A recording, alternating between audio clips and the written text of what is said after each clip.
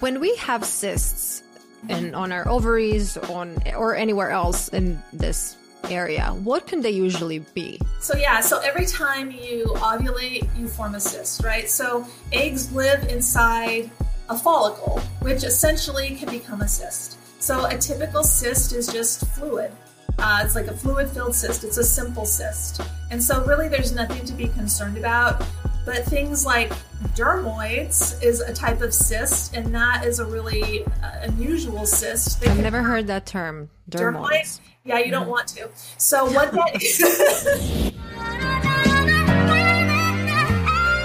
Well, hello everyone, and welcome back to Bougie Best Friend Podcast. It is me, your bougie bestie, Coco Cornelia Slunsky. And today we're talking about vaginas again. Yes, I love talking about vaginas, honestly, and I love talking about all things female. And I'm here to break this bias, and I'm here to start talking about things that we all go through, and I want to make you feel less alone. So in today's episode, I interviewed Dr. Stacy from Allara Health. That's how we originally connected, because I got diagnosed with endometriosis, as some of you may know. So I interviewed Dr. Stacy, and I think I asked her 1,000 questions in this episode. We started from the basics: periods, then issues with periods, pregnancy, miscarriages, abortions, STDs, endometriosis, PCOS. We talked about so much, and I love that this conversation is just gonna make you feel less alone. And we also talked about IVF, really important. It's gonna make you feel less alone, and it's gonna make you feel like you have somebody to talk to, and you do. You have a resource with Allara Health, you have a resource with me, and obviously I don't know all the things that Dr. Stacy knows, but I am here to help you in any way I can. So I think that we should just talk about these things more openly, and I hope that my platform is making that happen. So without further ado, let's hear from Dr. Stacy. Dr. Stacy, welcome to Bougie Best Friend Podcast. Thank you. It's so nice to be here. Okay, we're talking about vaginal health and female health in general. Okay. I would love to start with, why did you decide to pretty much devote your career to female health? Yeah, so when I was in medical school, you could go through all of the clinical clerkships. So I had to do emergency medicine and family medicine and surgery. And once I did my OBGYN clerkship, I fell in love with it. And I liked it because it was both office-based and procedural, and I really liked working with women, and I liked that I could follow them throughout their whole entire life, from 18 to 60, so giving birth to menopause. And I really liked that I get to develop a really close personal relationship with my patients, and that they entrust me with pretty much their most sensitive topics. And so I really like that. I really like talking to women, and I really like helping women. Yeah, I love that. And I'm going to ask you some of the questions that are super basic, but I feel like sometimes people don't even explain to us. The first question is going to be, when we get a period, what is that exactly? Why do we bleed every month? So it's basically a hormonal issue that you have every month. So it's a way that women know that everything is working. And so what's happening is your body is preparing for pregnancy every single month. And so what's going to happen is you're going to ovulate. And when you ovulate, that's going to help your uterus develop tissue for implantation, for the pregnancy to implant and occur. If the pregnancy doesn't occur, then your body sends signals to bleed, essentially, to get rid of all that extra lining that was built up in anticipation for a pregnancy. So it's really every single month your body is preparing for a pregnancy. If somebody's period is irregular, why does that happen? I mean, I'm sure there's many different causes, but what would you say is the most general cause? So typically it's a hormonal imbalance, and your body, your brain, and your uterus and your ovaries are not getting the correct signals. And so it's either something off with the messages from your brain to your ovaries, or from your ovaries to your uterus, essentially. And when somebody is having really heavy, really painful periods, what can they do to minimize the pain, or, eliminate it completely? So you really have to figure out what's causing the pain, right? So if we can figure out what's causing the pain, then we can help alleviate it. And in some women, it's going to be things like endometriosis, it's going to be fibroids. And then in certain women, we don't even know what's causing it. And so that is, we call it dysmenorrhea without a cause, essentially. And so then you're going to have to look at things like, do you take birth control pills? Do you take Motrin, things like that to help alleviate that pain and the heavy periods? Some women are prescribed birth control to kind of control their periods, to minimize the pain. And then a lot of people say, I don't want to have any kind of hormones in my body. I'm completely against birth control. And that's really interesting for me, that sometimes when I even speak on my channel about like me being on birth control, I have a lot of people coming to me and they're like, that's horrible for your body. Like, you shouldn't use birth control. Can you talk a little bit about birth control and why you should or shouldn't use it? So I think it's a real personal choice, right? And so it really needs to be what the woman wants. It has to be in consultation with her physician. And there's no right or wrong answer to this. It's really personal, and it needs to be, so nobody should judge anybody if they choose to go on birth control or if they don't choose to go on birth control. And there's some really great benefits of birth control. So it helps prevent ovarian cancer, actually. It can help prevent uterine cancer. It can make your periods really light. It can make them regular so you know when they're coming. So it has a lot of benefits. And then some women, they don't, like you said, they don't want anything to do with birth control. And that's 100% their choice. And so if they're having issues with heavy periods or painful periods, then as a physician, you have to work around their choices. So if they don't want to go on birth control, you're going to do things a little bit different than if they do want to go on birth control. But to answer your question, I think it's a personal choice that every woman needs to make for themselves in consultation with their physician. When we're talking about the birth control, can you walk us through different types, and when would you suggest what type for, depending like what stage of your life you're in?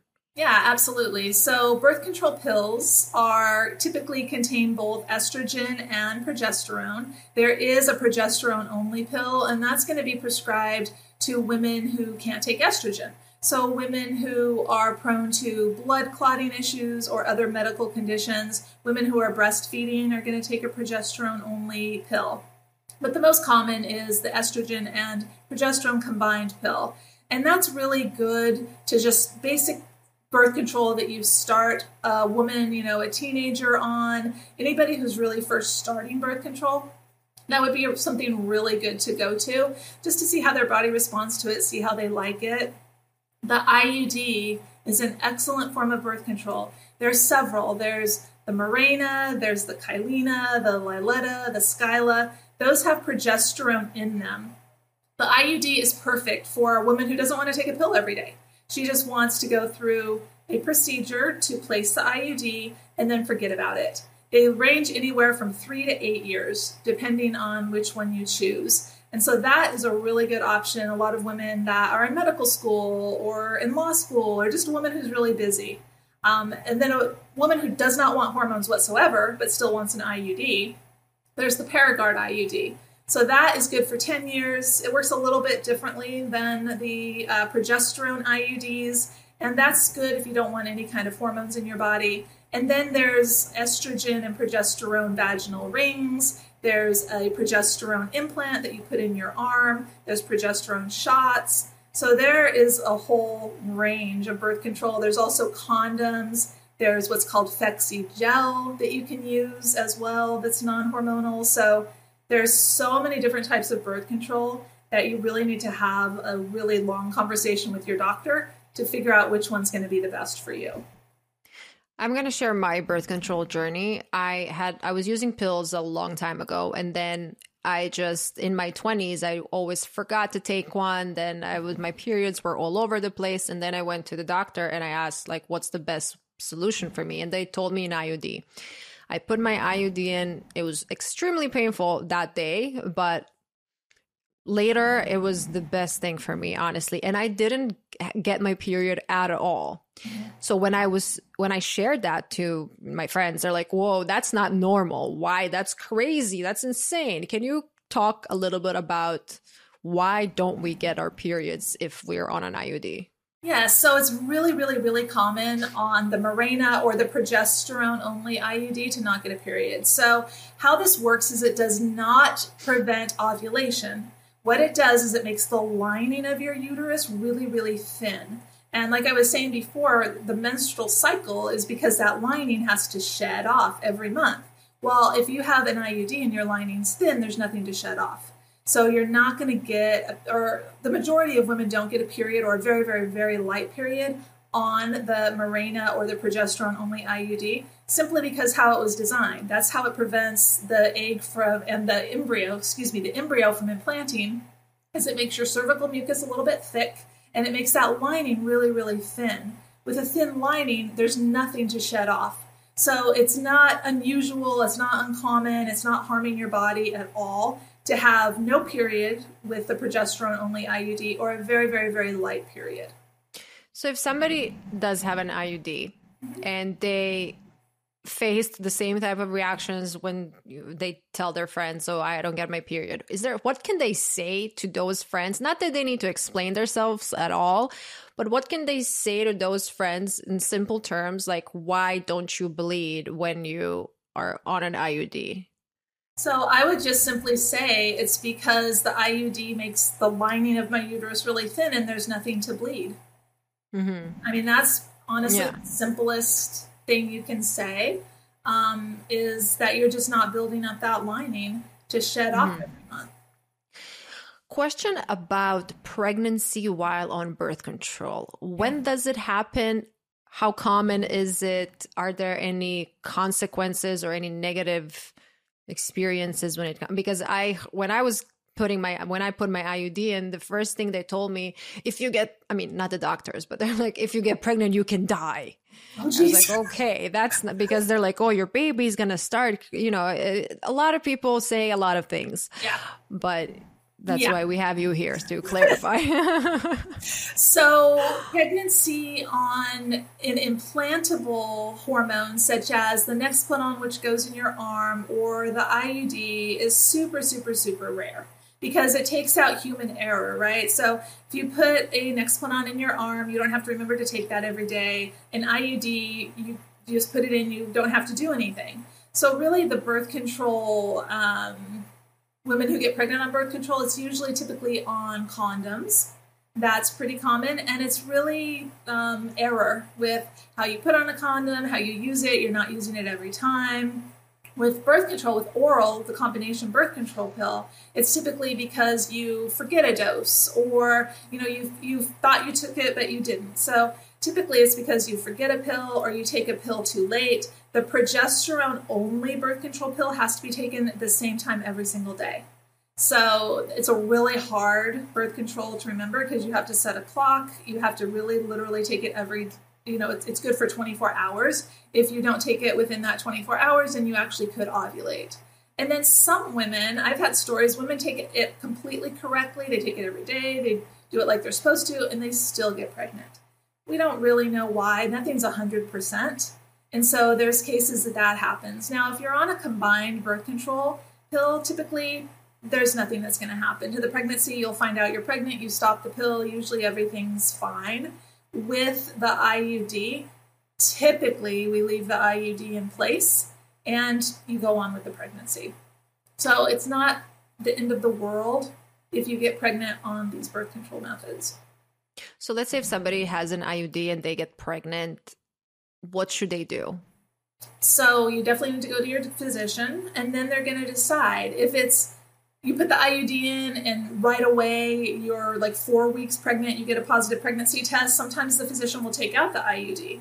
But if you're further along, then typically they leave the IUD in place and it doesn't usually affect the pregnancy. So they can carry totally normal. Yep. Okay, that's interesting. When it comes to birth control pills, there are the regular pills and there are like placebo pills. Why do we have the placebo pills? So the placebo pills, and you don't really need a placebo pill. You can essentially start a new pack, you can take it continuously. We do the placebo pills just so your body has a period, because when birth control pills were introduced, they thought women would accept them more readily if they still get a period. Because we're taught all our life, we have to have a period every single month. This is normal. This is how our body works. So the placebo pills were put in there for a woman to have a period so that she thinks everything is normal, essentially. Interesting. Yeah, but you don't need that placebo. You don't even need to take the placebos. You can take continuous birth control. There's no reason for that week to be there. Mm-hmm. And let's say this is a personal situation that I need help with. When I started my pack, my pill pack, I don't know how to call it. Yeah. When I started taking my pills now, I started taking them at 9:45 p.m. Okay. Sometimes I'm already sleeping at that time. So I wake up in the middle of the night and I take my pill and I'm just like, okay, I need to switch my time. So how do I switch my time? Yeah. So what you do if you want to start taking it in the morning or in the night, just switch it. It's going to be, especially if you're on a combined pill, so estrogen and progesterone, you don't have to be so strict about that as you do with the progesterone only. If you're going to switch your progesterone only, I would switch it, but then use backup protection, meaning a condom for, that month.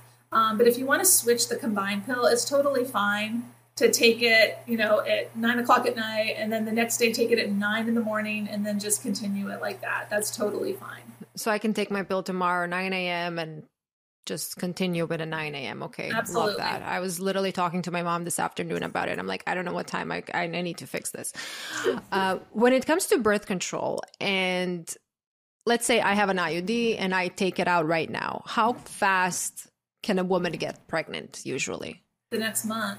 So if it's a Mirena IUD, it doesn't affect ovulation. So you take out, or let's not even say a Mirena, progesterone IUD. You take that out, you're still ovulating, so you can get pregnant the next month. We like to give it a couple of cycles because, as I said, it works because the lining makes the lining very thin. We like that lining to build up because you need that thick lining for implantation. So if you took the Mirena out, this month, I usually tell my patients to wait at least 1 or 2 cycles and then go ahead and try to conceive. What about other types of birth control? How fast can somebody get pregnant after they stop taking the pill?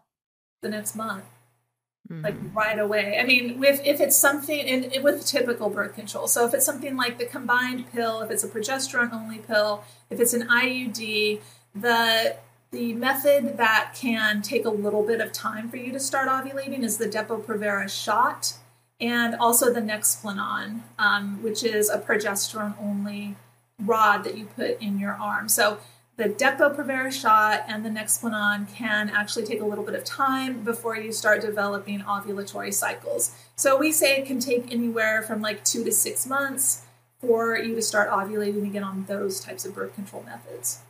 Speaking of ovulating, what happens in our bodies when we're ovulating? So ovulation is basically an egg being released. That is ovulation. So what you have is what's called the LH surge. And so when you're doing the ovulation test strips, you see all that. Sometimes on movies and things, they're like, oh, I have to check my strips. And so what you're checking for is this LH surge. So what happens is the LH in your body peaks and it gets very high. Then when that peak crashes down, it goes down, that's what causes you to ovulate. So you have the LH surge, which the test strips detect, and then typically you're going to ovulate within 24 to 48 hours of that surge. And so that's why they say once you get that surge, then you start having intercourse for pregnancy. So ovulation is simply the egg being released from the ovary. And when people, we're going to skip to pregnancy now.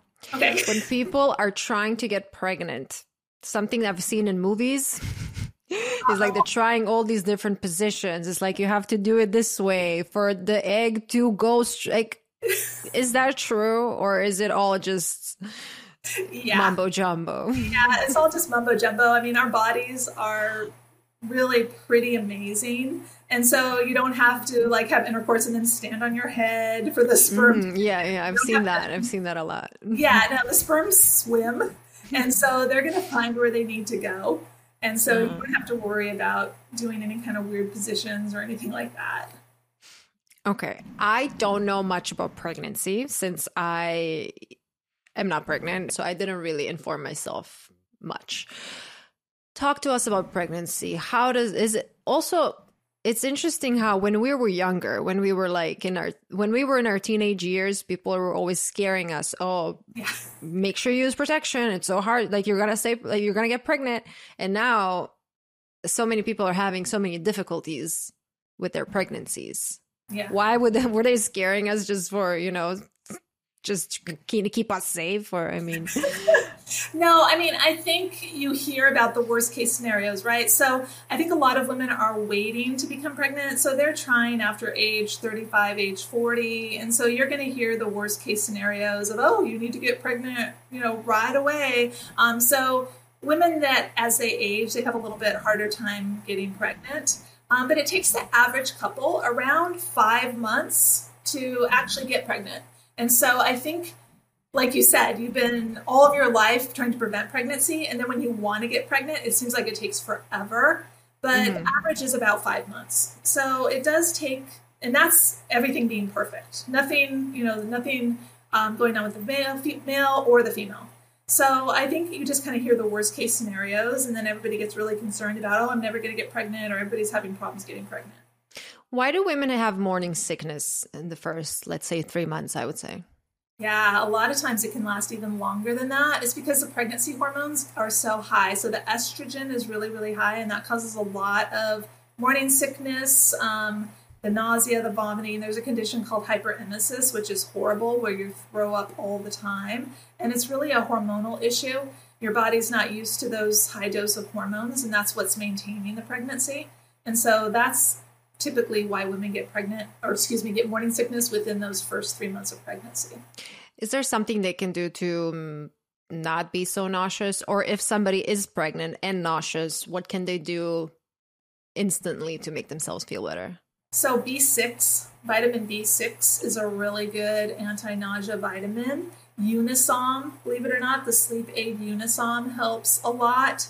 Small little tiny meals help, like the whole you need to eat soda crackers. Well, there's something to that. So you have something in your body at all times, but really small tiny meals. Ginger actually helps, and try not to get dehydrated, because you're not going to feel like drinking. You're not going to feel like, eating, but if you can keep well hydrated, simple things like B6, ginger, and Unisom are actually really beneficial for morning sickness. Why would you say that some women, and I know it's a very general question, but why do some women have a harder pregnancy and then some have a super easy pregnancy? Also, my mom told me, I have a brother, he's older, and she said that with me, it was so much easier. Does that mean that our body kind of got used to it, or you know what's going to happen? Or why do some people have a harder pregnancy? Yeah, it's really hard to say, because my pregnancy personally was horrible. That's why I have one child. It was awful. But my mom had 6 kids. And some women feel better when they're pregnant, and some women just feel horrible. So I think it has to do kind of with your body makeup. If you're older, sometimes that's a little bit harder on your body. And some women, they just sail right through it. And some women have to be bedridden. So, well, yeah. When do you need to be on bed rest? Obviously, you need to see your physician. They're going to tell you when you need to relax. But what would you say in general is the main cause? Yeah. So we used to, in the olden days, tell people that have high blood pressure and are bleeding and all of these other complications to be on bed rest. But the Society of Maternal Fetal Medicine actually just revised the criteria. And so they're not telling people to be on bed rest. So studies have shown that bed rest doesn't do very much, but make you uncomfortable, make you deconditioned. So you're just laying there. So a lot of times, though, if you have really high blood pressure, you're going to be told not to exercise, to take it easy. If you're having a lot of bleeding when you're walking around, we're going to tell you to take it easy. But bed rest in and of itself is not as prescribed as it once was. Why do women bleed while pregnant? Is that common? No, it's not common, and typically it can be a placental issue. So if they have what's called placenta previa, where the placenta covers the cervix, then you can bleed. If you have what's called a placental abruption or a chronic abruption, where the placenta actually for lack of a better word, kind of tears off of the uterus, you can have bleeding. Sometimes intercourse, you will have bleeding just because your cervix is what we call a little bit more friable because of the hormones. So that can cause bleeding. It's very common in the very beginning of pregnancy with implantation to have bleeding. And also where the embryo implants into the uterus, that can cause what's called a subchorionic hematoma or hemorrhage, and that can cause bleeding. So there's all kinds of causes for bleeding. And so that's why it's really important if you have that to get you to your doctor right away. Mm-hmm. What about when you get a miscarriage? Why would that happen? And is there something we can do to prevent it or kind of keep the pregnancy safe? So, yeah, the most common cause of miscarriage is a chromosomal issue. So just the wrong chromosomes are together. And so that's the number one cause. If you have more than 2 or 3 miscarriages, then your doctor's going to start doing blood tests. So we're going to check you for any kind of what's called a thrombophilia. So anticardiolipin, antiphospholipid antibody, we're going to check you for those things. And then if you're positive for those things, we're going to recommend things like aspirin and heparin, a blood thinner, to help you. We would also do an analysis of the miscarriage itself to see if this is a chromosomal issue. We'll check you and your partner to make sure that you don't have a chromosomal issue. So really, if you have 2 miscarriages, 2 or 3, but we're starting to test more at 2, you're going to have a whole bunch of tests to see why you're having miscarriages. But typically, you'll have a miscarriage and your next pregnancy will be completely normal. When it comes to food and drinks during pregnancy, I heard that you're not allowed to eat sushi. Is that true or false?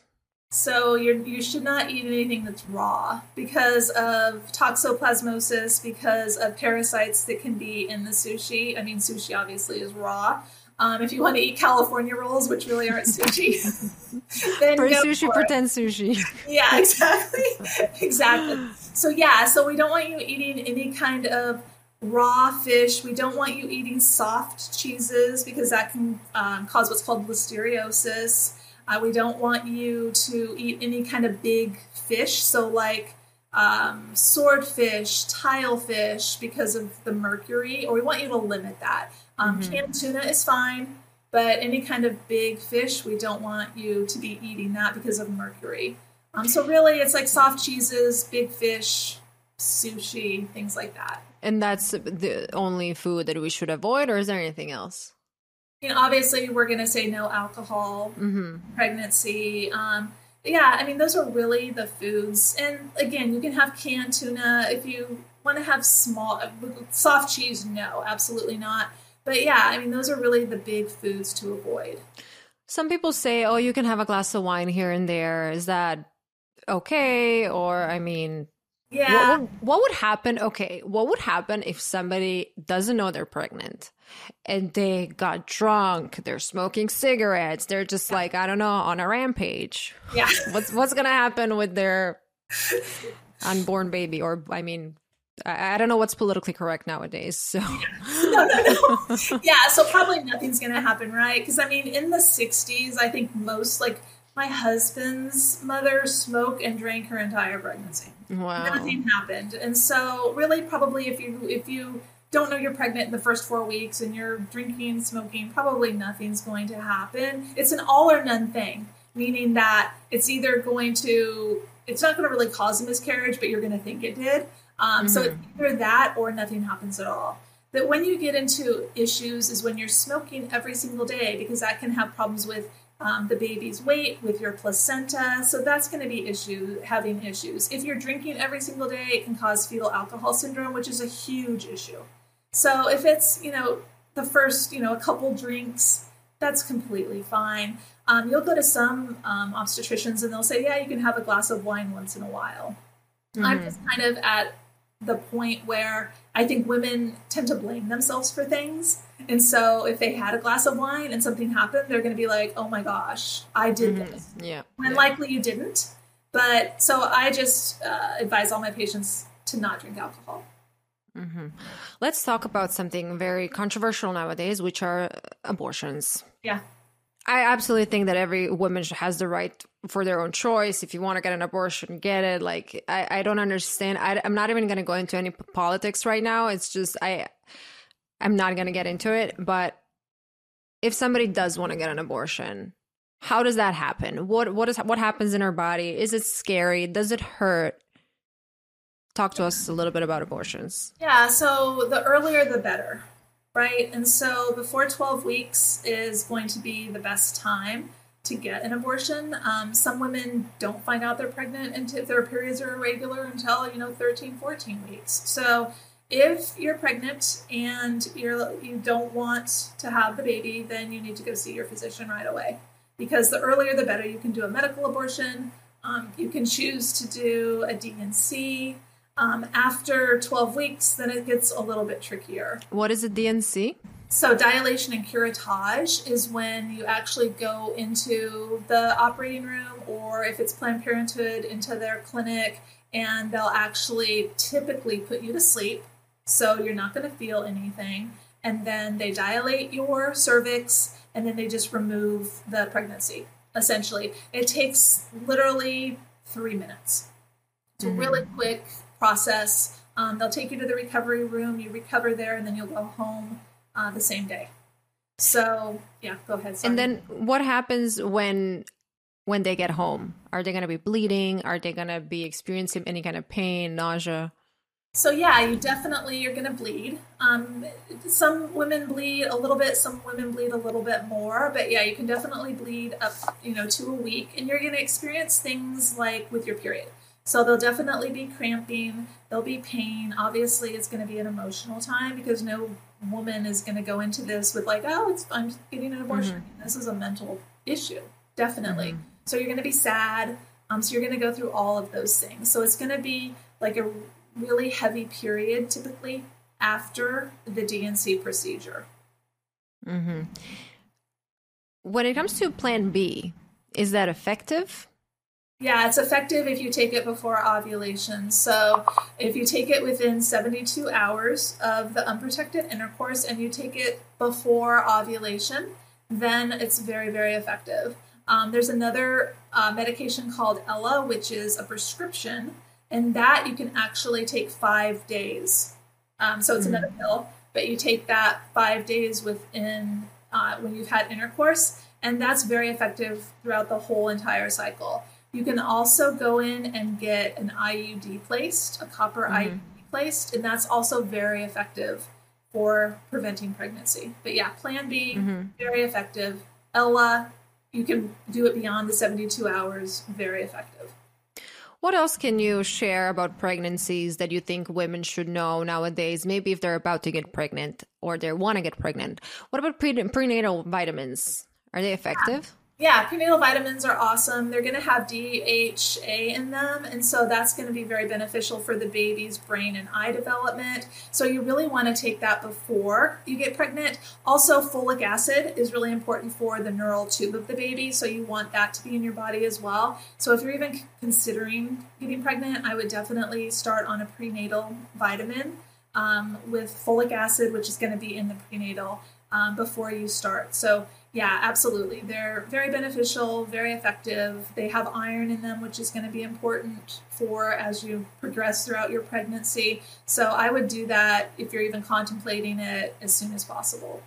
When somebody is about to get pregnant or they want to get pregnant and they come to your office or they speak to you, is there any questions they usually ask? Or what are the most common questions about pregnancies? As some of you may know, a few months ago, I accidentally discovered a cyst on my ovary and I had to get it surgically removed. Now more than ever, I'm really staying on top of my health, and I don't mean just trying to eat healthy and exercise. I'm adding supplements to my life to prevent any unnecessary health issues. My goal is to just stay happy and healthy.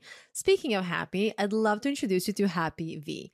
Happy V is a wellness company committed to creating scientifically sound products and educational content to help women lead healthier and more empowered lives. doctor-formulated vaginal probiotics that can help balance your vaginal pH if you experience bacterial vaginosis, yeast infections, UTIs, low immunity, gut or digestive issues. They got you covered. Happy V puts science and facts first, using clinically studied ingredients in their formulas, and they're here to build a stigma-free world and start an open dialogue about vaginal health. You can check out their products at happyv.com and use code HAPPYCOCO10 to get 10% off your order. Again, that's happyv, V as in vagina.com. Yeah, they want to know how to get pregnant the quickest, essentially. So that's when we have to look at their periods, look at see how regular they are, make sure they're ovulating. And then I can kind of sit down with them and say, okay, this is likely when you're ovulating. You need to have intercourse, a couple days before. And so that's really, they really want to know how to get pregnant the quickest. And then pregnancy itself, they're very nervous, especially if it's their first pregnancy. They're afraid something's going to go wrong. They have a lot of questions because there's a lot of stuff out there on the internet, either true or false. So I just kind of go through all their questions. The first appointment, like the preconception appointment and the first pregnancy appointment, is a really long appointment. So we kind of go over expectations and what the pregnancy is going to look like for them. My next topic is very interesting. STDs. Okay. Let's talk about STDs.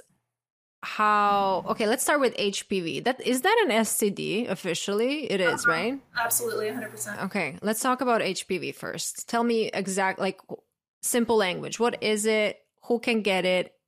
Is it sexually transmitted? Men and women have it. Guys usually don't have symptoms as far as I'm aware. Yep. So it's definitely a sexually transmitted disease, infection. And it is transmitted via intercourse. So 100%, it's a virus, the human papilloma virus, and HPV can cause warts, like the outside warts, but the kind we're talking about causes cervical cancer. And so that's what we're so concerned about. There is numerous types of HPV, but HPV 16, 18, 33, 36, those are the ones that are really linked to cervical cancer. So that's when you go in and get a pap smear. And that's what we're checking for. We're checking for abnormal cells and HPV. Typically, if you have HPV, your body's going to clear it on its own. And there's really nothing you're going to do. We say, obviously, a healthy diet, exercise, vitamin C, anything to boost your immune system is going to help you clear it. But the majority of women clear this on their own. Men can 100% have HPV, be carriers of HPV, transmit HPV. So it's both men and women that are affected by HPV. Okay, next STD, gonorrhea. What causes it? What are the symptoms, and how do we treat it? So gonorrhea has a big prevalence right now. Actually, it's kind of everywhere. So it's a sexually transmitted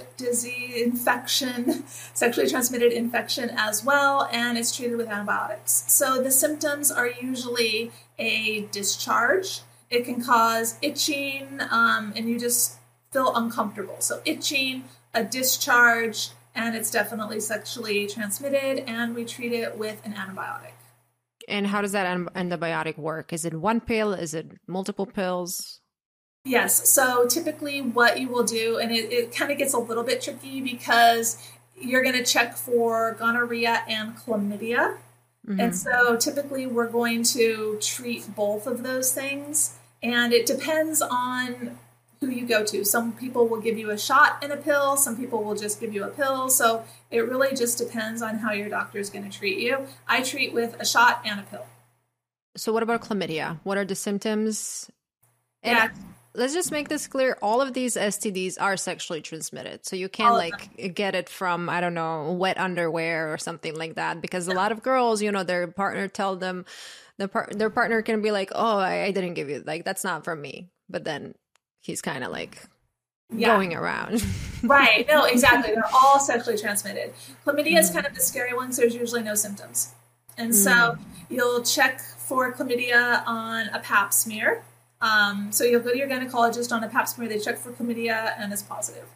So that's really the scary one because there's not a lot of symptoms with chlamydia.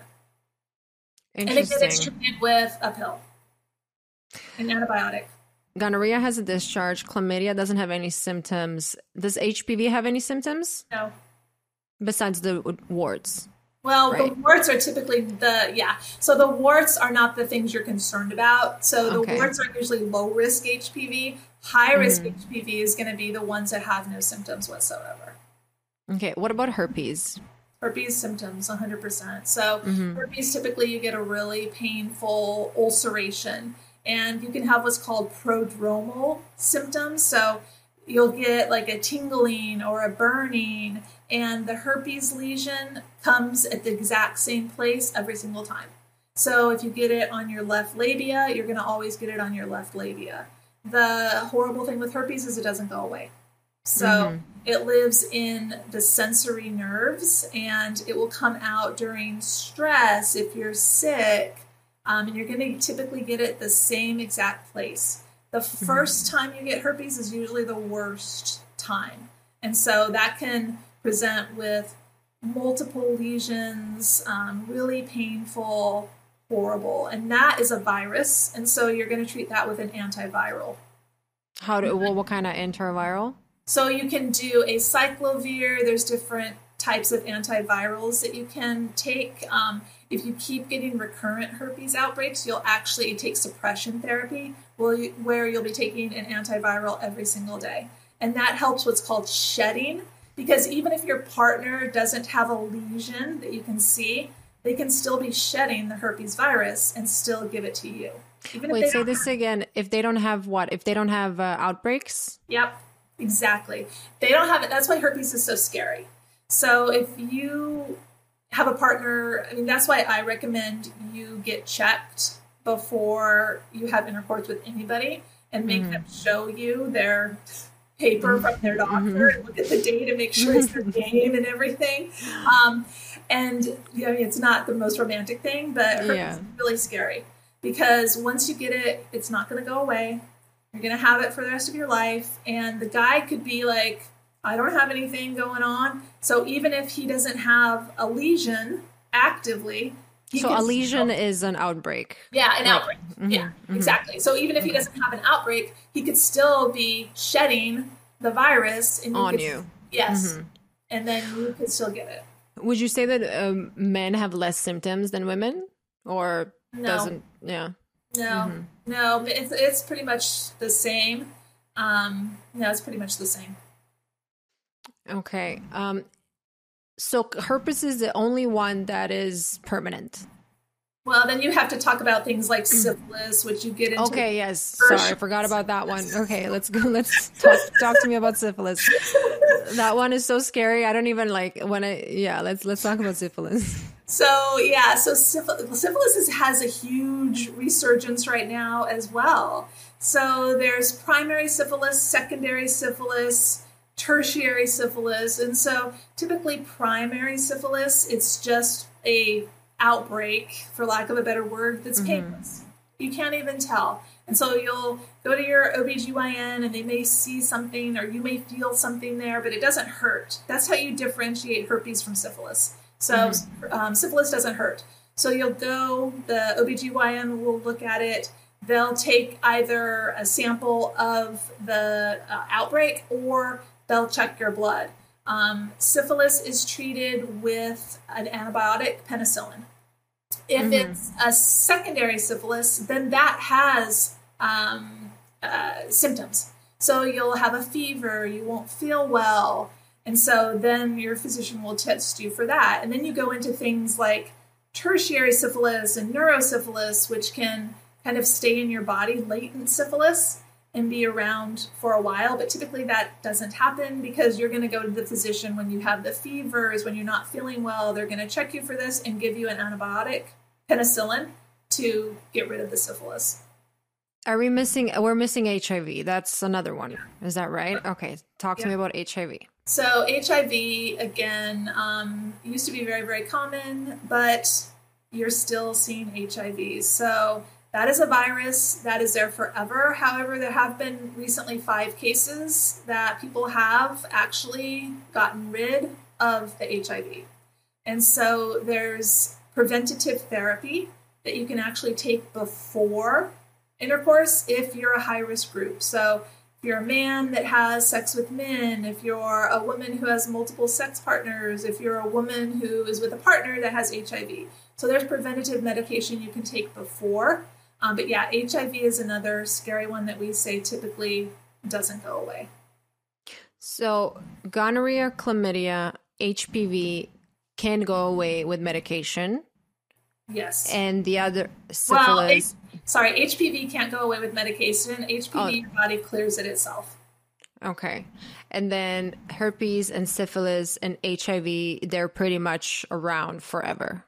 Syphilis you can get rid of if you catch it in time. So, and typically you're going to. I mean, I have never seen anyone with neurosyphilis ever in 25 years. And it's treated with penicillin. I mean, it's a simple treatment.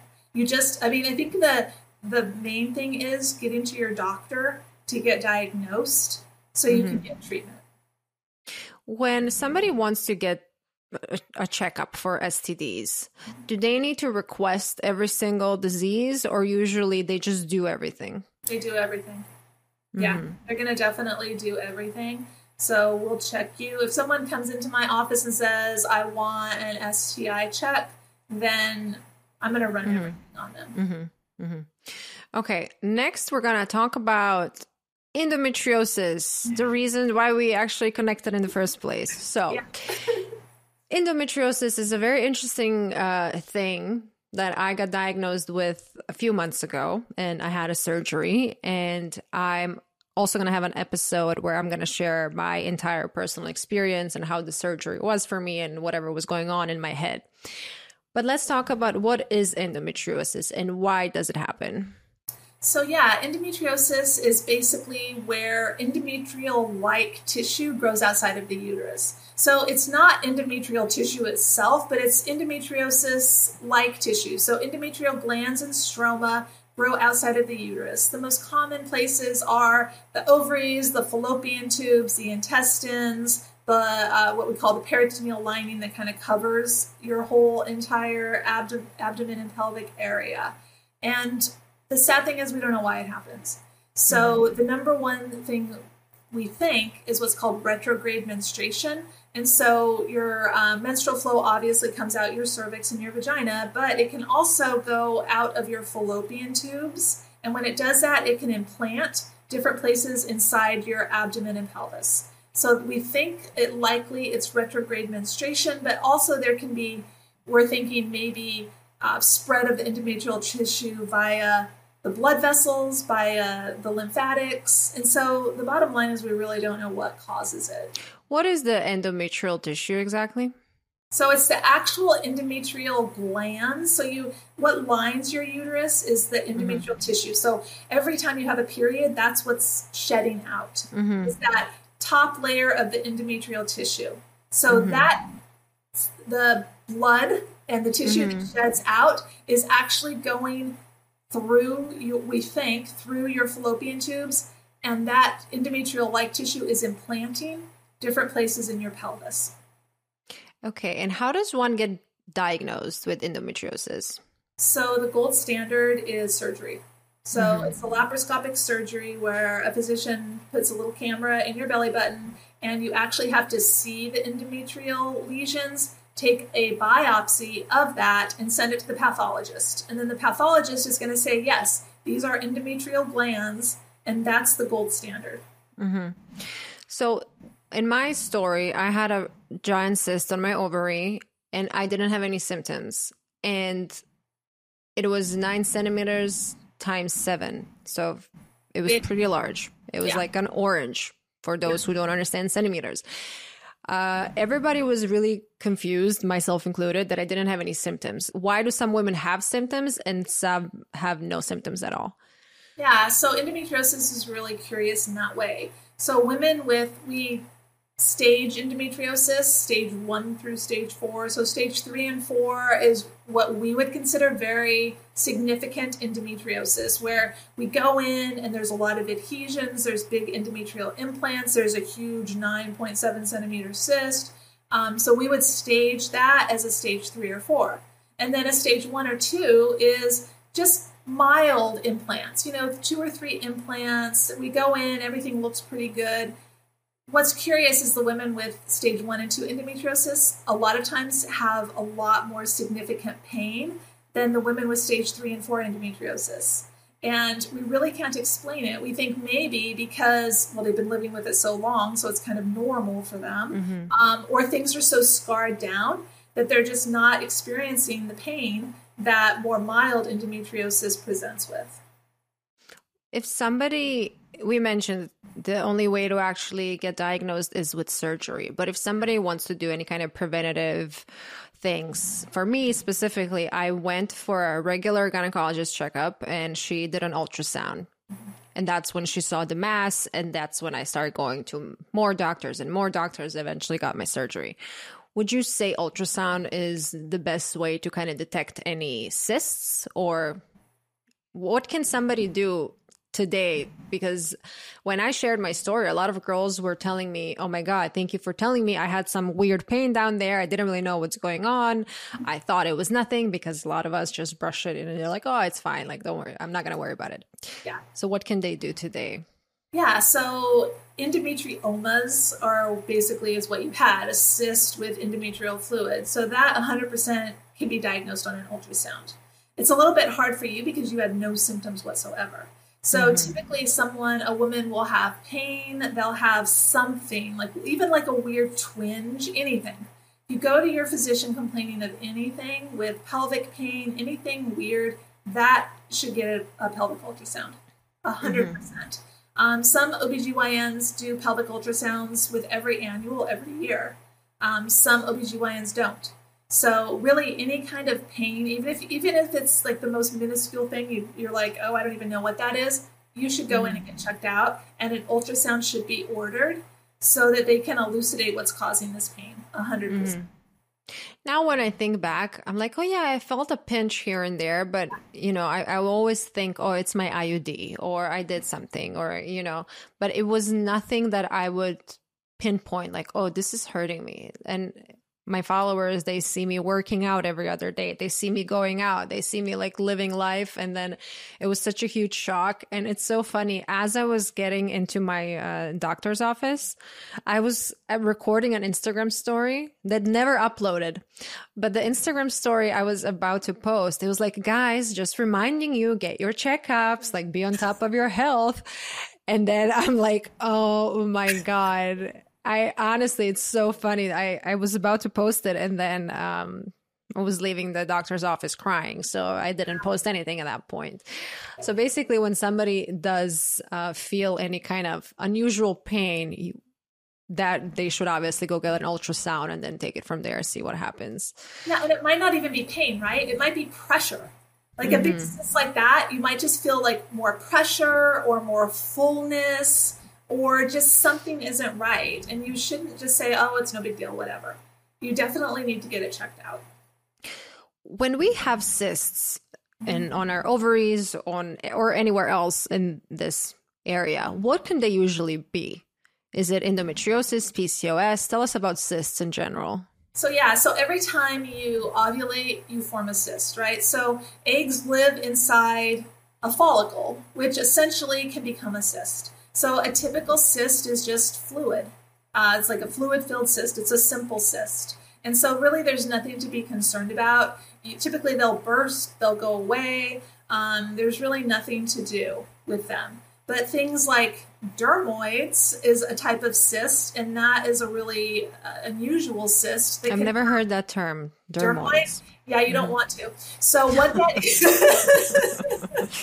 they're actually very common as well, but they have every embryologic tissue. They can have every embryologic tissue in them. So you can have a cyst, it can have fat on the ovary. It can have fat, it can have teeth, it can have hair. Are you serious? I'm totally serious. It can have thyroid tissue. Yeah. Wow. It's really, they're really, really different. Yeah. So I'm going to Google this right now as soon as we stop speaking about this.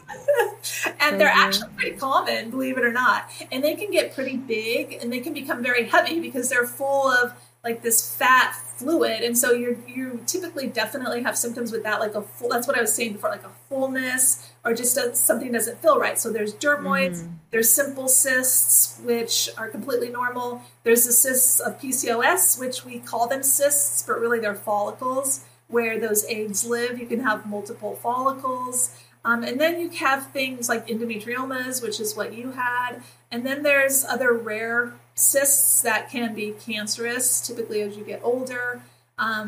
So there's all kinds of different cysts that you can have. Let's talk about PCOS. What causes it? What is the best way to treat it or live with it? Talk to me a little bit about PCOS. Yeah, so PCOS is the most common endocrine disorder in females. We say at least 1 in 10 women have it, if not more, depending on the studies you look at. And that's a similar number with endometriosis, is that right? 100%. Yep, 1 in 10. So, and endometriosis and PCOS can kind of live together. So you can have both of the conditions. And so PCOS is really a hormonal issue with increased testosterone, ovulatory dysfunction, meaning you ovulate very infrequently, and multiple follicles on your ovaries. And so typically a woman will come in and have cystic acne or facial hair growth, or their periods are really irregular. And so that's when you have to start looking at, could this be PCOS? And so you're going to do blood work, and typically you're going to do an ultrasound to get the diagnosis. Mm-hmm. Is there anything else we need to mention about PCOS or endometriosis? They're both chronic, not horrible conditions. Endometriosis causes a lot of pain, chronic pelvic pain. About 80% of women with chronic pelvic pain have endometriosis. Around 30 to 40% of women with infertility have endometriosis. So if you're struggling with infertility, you have to look and see if endometriosis could be causing it. Definitely. And so there are chronic conditions that endometriosis, you're typically not going to get rid of. It's going to be with you for the rest of your life. So you have to not deal with it, but you have to learn how to manage it. The same thing with PCOS. It will never go away, even if you're menopausal. You're going to always have PCOS. So you have to manage it the best way possible. So that's why you have to partner with a physician that you really trust and that will listen to you. Because you're going to be dealing with this for the rest of your life. Yeah, when I got diagnosed with mine, they told me the best way to get it under control is to take birth control pills and get pregnant. And I was like, pills it is at this point of my life. It's so funny though. I want to have so many kids one day. I'm just not. I'm sometimes very confused how my mom had 2 kids when she was my age. Like, God bless you. Seriously. Yeah. I can barely take care of myself. Right. But yeah. We mentioned infertility. What can cause infertility? Is there some kind of, can you pinpoint something besides endometriosis? So typically it's going to be an ovulatory issue with the woman. So the woman isn't ovulating. So you have to figure out why the woman isn't ovulating. Is it the signals from the brain to the ovary? Is it PCOS, an ovarian issue? So about, we say 40% of the time it's a woman issue, 40% of the time it's a male issue, and 20% we don't know. So if you look at just the woman, you can have an ovulatory issue, is typically one of the most common causes, or a tubal issue. And that's where endometriosis comes in. So you can have tubes that are blocked, tubes that are closed, tubes that are scarred. So those are the 2 main issues in infertility in women, is a ovulatory issue or a tubal issue. Okay. When somebody is experiencing infertility, or maybe they're having a hard time conceiving and they want to do IVF, can you walk me through IVF? What is the process? What I know is that it's extremely painful, extremely expensive. So yeah, and it's also really emotional, because you're going to have to stimulate your ovaries with a lot of hormones to produce eggs. So they want to get as many eggs as they possibly can. So you're going to typically do injectable hormonal medication to stimulate your ovaries to produce eggs. And then once you produce those eggs, then you have to go in and retrieve them. So that requires a in-office surgery where the reproductive endocrinologist will go vaginally and they take a needle, they go into the vagina, up into the ovaries, and they retrieve the eggs. So once they get all of the eggs, then they're going to fertilize the eggs. So that's where the male partner, or if you have a sperm donor, comes in. So they'll fertilize the eggs, and then you can choose to do genetic testing on the embryos to make sure that the embryos are genetically sound. And then you're going to get your body ready for implantation of the embryos. So that, again, requires hormones. You're going to implant the embryos, typically 1 or 2. We don't implant more than that typically. And then you're going to go through all of the mental process of, am I going to get pregnant? Am I going to miscarry? So it's a lot of hormones. It's a lot of uncertainty. It's painful, and it's expensive, and it can take a lot of time, and you don't even know if it's going to work. So it's a really hard process on women, I think. If somebody's going through it right now, is there something you can tell them to kind of make them feel better? Yeah, don't be too hard on yourself, and give yourself room to breathe, I think. And things will get better. So you're not going to be stuck in this place forever. You know, it seems horrible you're going through it now, everything, but it's going to get better. And cut yourself some slack. And don't be too hard on yourself. Like, oh, if my body, if I could have done this on my own, I wouldn't have to be going through this. And no, you just go through it. You do the best you can, and you tell yourself everything's going to be okay. I got so emotional right now. It's crazy. I'm super close to crying. I'm going to ask you one last question. Okay. Female libido. Why do some women want to have sex all the time? Some women don't want to have sex ever. Is there something that can impact our libido? Talk to me about libido. Yeah. Yeah. So a lot of times if you're on birth control, so combined oral contraceptive pills, that can decrease your libido because it's making, you're not ovulating. Because a lot of women, they'll talk about, oh, I feel like having intercourse like right after I ovulate or right before I ovulate or certain times of the month. It really has to do with hormones, essentially. And so a lot of times if you're on oral contraceptive pills, that will decrease your libido because it's lowering your estrogen, it's lowering your progesterone. So that's very, very common. And also as you age, that will lower your libido. When you go through menopause, your estrogen is low, so you're not going to have those desires as you do when you're 20. So a lot of it has to do with hormonal, and I think some of it sometimes has to do with like how you're feeling at the time, because sometimes you're feeling like, oh, I feel gross, I feel whatever, and you're just not in the mood. But I would say the majority of time it's a hormonal issue with birth control pills or aging, things like that. Actually, I do have one more question since we're talking about libido. Orgasms, vaginal and how do you even say this? Clitoral? Clitoral, yeah. Clitoral. My immigrant language comes out sometimes. Why do some women experience both? Some women experience none, which we are going to change. Hopefully, like you should always orgasm in your life. I posted a poll at some point. I asked women how often they orgasm with their partner, and like 30% said they never do. I was like, that's horrible. So, and also G-spot. Can you like walk us through these three terms that I just shared?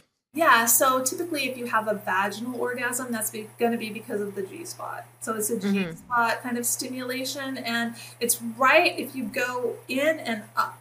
So vaginally, if you're, I guess on yourself, if you go in and then directly up, kind of behind the pubic bone, that's where the notorious G-spot is. They actually do, if you go to some OBGYNs, urogynecologists, they'll actually inject the G-spot so you can feel it. Yeah. Inject it how? Yeah, like inject it with a material in there to make it bigger so you can actually feel it. And then it stays bigger the whole time? It will eventually, your body will reabsorb what they put in there, but you'll be able to know where it's at, essentially. Interesting. Yeah. So they call it a G-spot enhancer or something like that. I've never done it personally, but I do have colleagues that will do it. So then you can kind of see where it's at. So that's where it's located. If it's a vaginal orgasm, that's typically a G spot, and it's hard to reach. So that's kind of where women have a problem, and most women do not orgasm vaginally at all. Clitoral orgasms are very common if you're doing it correctly. Meaning I think that's enough said. Like if you're doing it correctly, I mean, however that happens, a vibrator, and whatever, that's pretty common. Sometimes it's not, like as you age, sometimes clitoral orgasms are a little bit harder to achieve. But clitoral orgasms honestly should be 95% of the time. I don't understand your poll of 30%. That's just actually kind of sad. It's sad. And I feel like a lot of women today are not telling their partner that they didn't have an orgasm because they don't want to hurt their feelings. Right. And I think that's the biggest self-sabotage situation, that you're doing a disservice to yourself, to your partner, because they think they're doing something right because you're over there moaning and, pretending like life is amazing. Meanwhile, you're like upset, and then you might end up breaking up because of his inability to make you come. But at the same time, you didn't tell him that he's not doing a good job. So I think we should be much more open about these things. No, I think so. And I think sometimes guys don't know what they have to do, right? So show them. Yeah. You should be able to masturbate yourself, right? So then you can show him and be like, okay, look, this is what needs to happen. Yeah. I think that poll is really, really sad. Yeah. After that, I did a collab with, a sex toy company, so I was giving away vibrators to everyone. Honestly, that's the best thing to do, is like get a vibrator and say, look, this is what has to happen. And it was also, I forget what was the percentage of women saying that they never like masturbate, and I was like, what are you doing in your free time? Like, I don't know. Yeah, crazy. Dr. Stacy, this was so much fun. And I feel like I can talk to you for like another few hours, but I'm going to be mindful of your time. And we didn't even get the chance to speak about Allara Health, which you're a part of. So can you please share a little bit about Allara and what you guys do? Yeah, absolutely. So Allara is the first telemedicine platform for women's health. So we treat PCOS, we treat any kind of hormonal imbalance, we treat endometriosis, menopause, thyroid issues, metabolic syndrome, any kind of chronic metabolic hormonal disorder in women. And so we partner with dietitians and obviously medical providers. So you'll get a doctor plus a dietitian, and we basically take care of everything. So we can diagnose you, we can treat you, and it's actually nice because you don't ever have to leave your home. And how does one reach out to Allara, or is it covered by insurance, or how does if somebody has some kind of issues, how can they contact Allara? Yeah, absolutely. So if you go on our website, allara.com, we just revamped our website there. You can sign up for a free 15-minute consult. And so we'll walk you through the entire program. We do take insurance in certain states. And then we have 3-month and 6-month subscriptions where you can use your health savings account, your FSA, so you can use all of that. But we are on a lot of insurance plans. So if you just go on our website, there'll be information on how to sign up for a free 15-minute consult, and then you can get all the information and go from there. Well, Dr. Stacy, as I said, this was wonderful, and I learned so much, and I hope our listeners did too. And if you can share, where can people find you? How can they contact you? Go ahead. Yeah, absolutely. So you can go to allarahealth.com, and you will have all of our information, and you can sign up for the free 15-minute consult. And I see patients in around 10 states, but all of our providers are excellent and will take really great care of you. Awesome. Well, thanks everybody for listening, and I'll see you next week. Thank you so much. Thank you.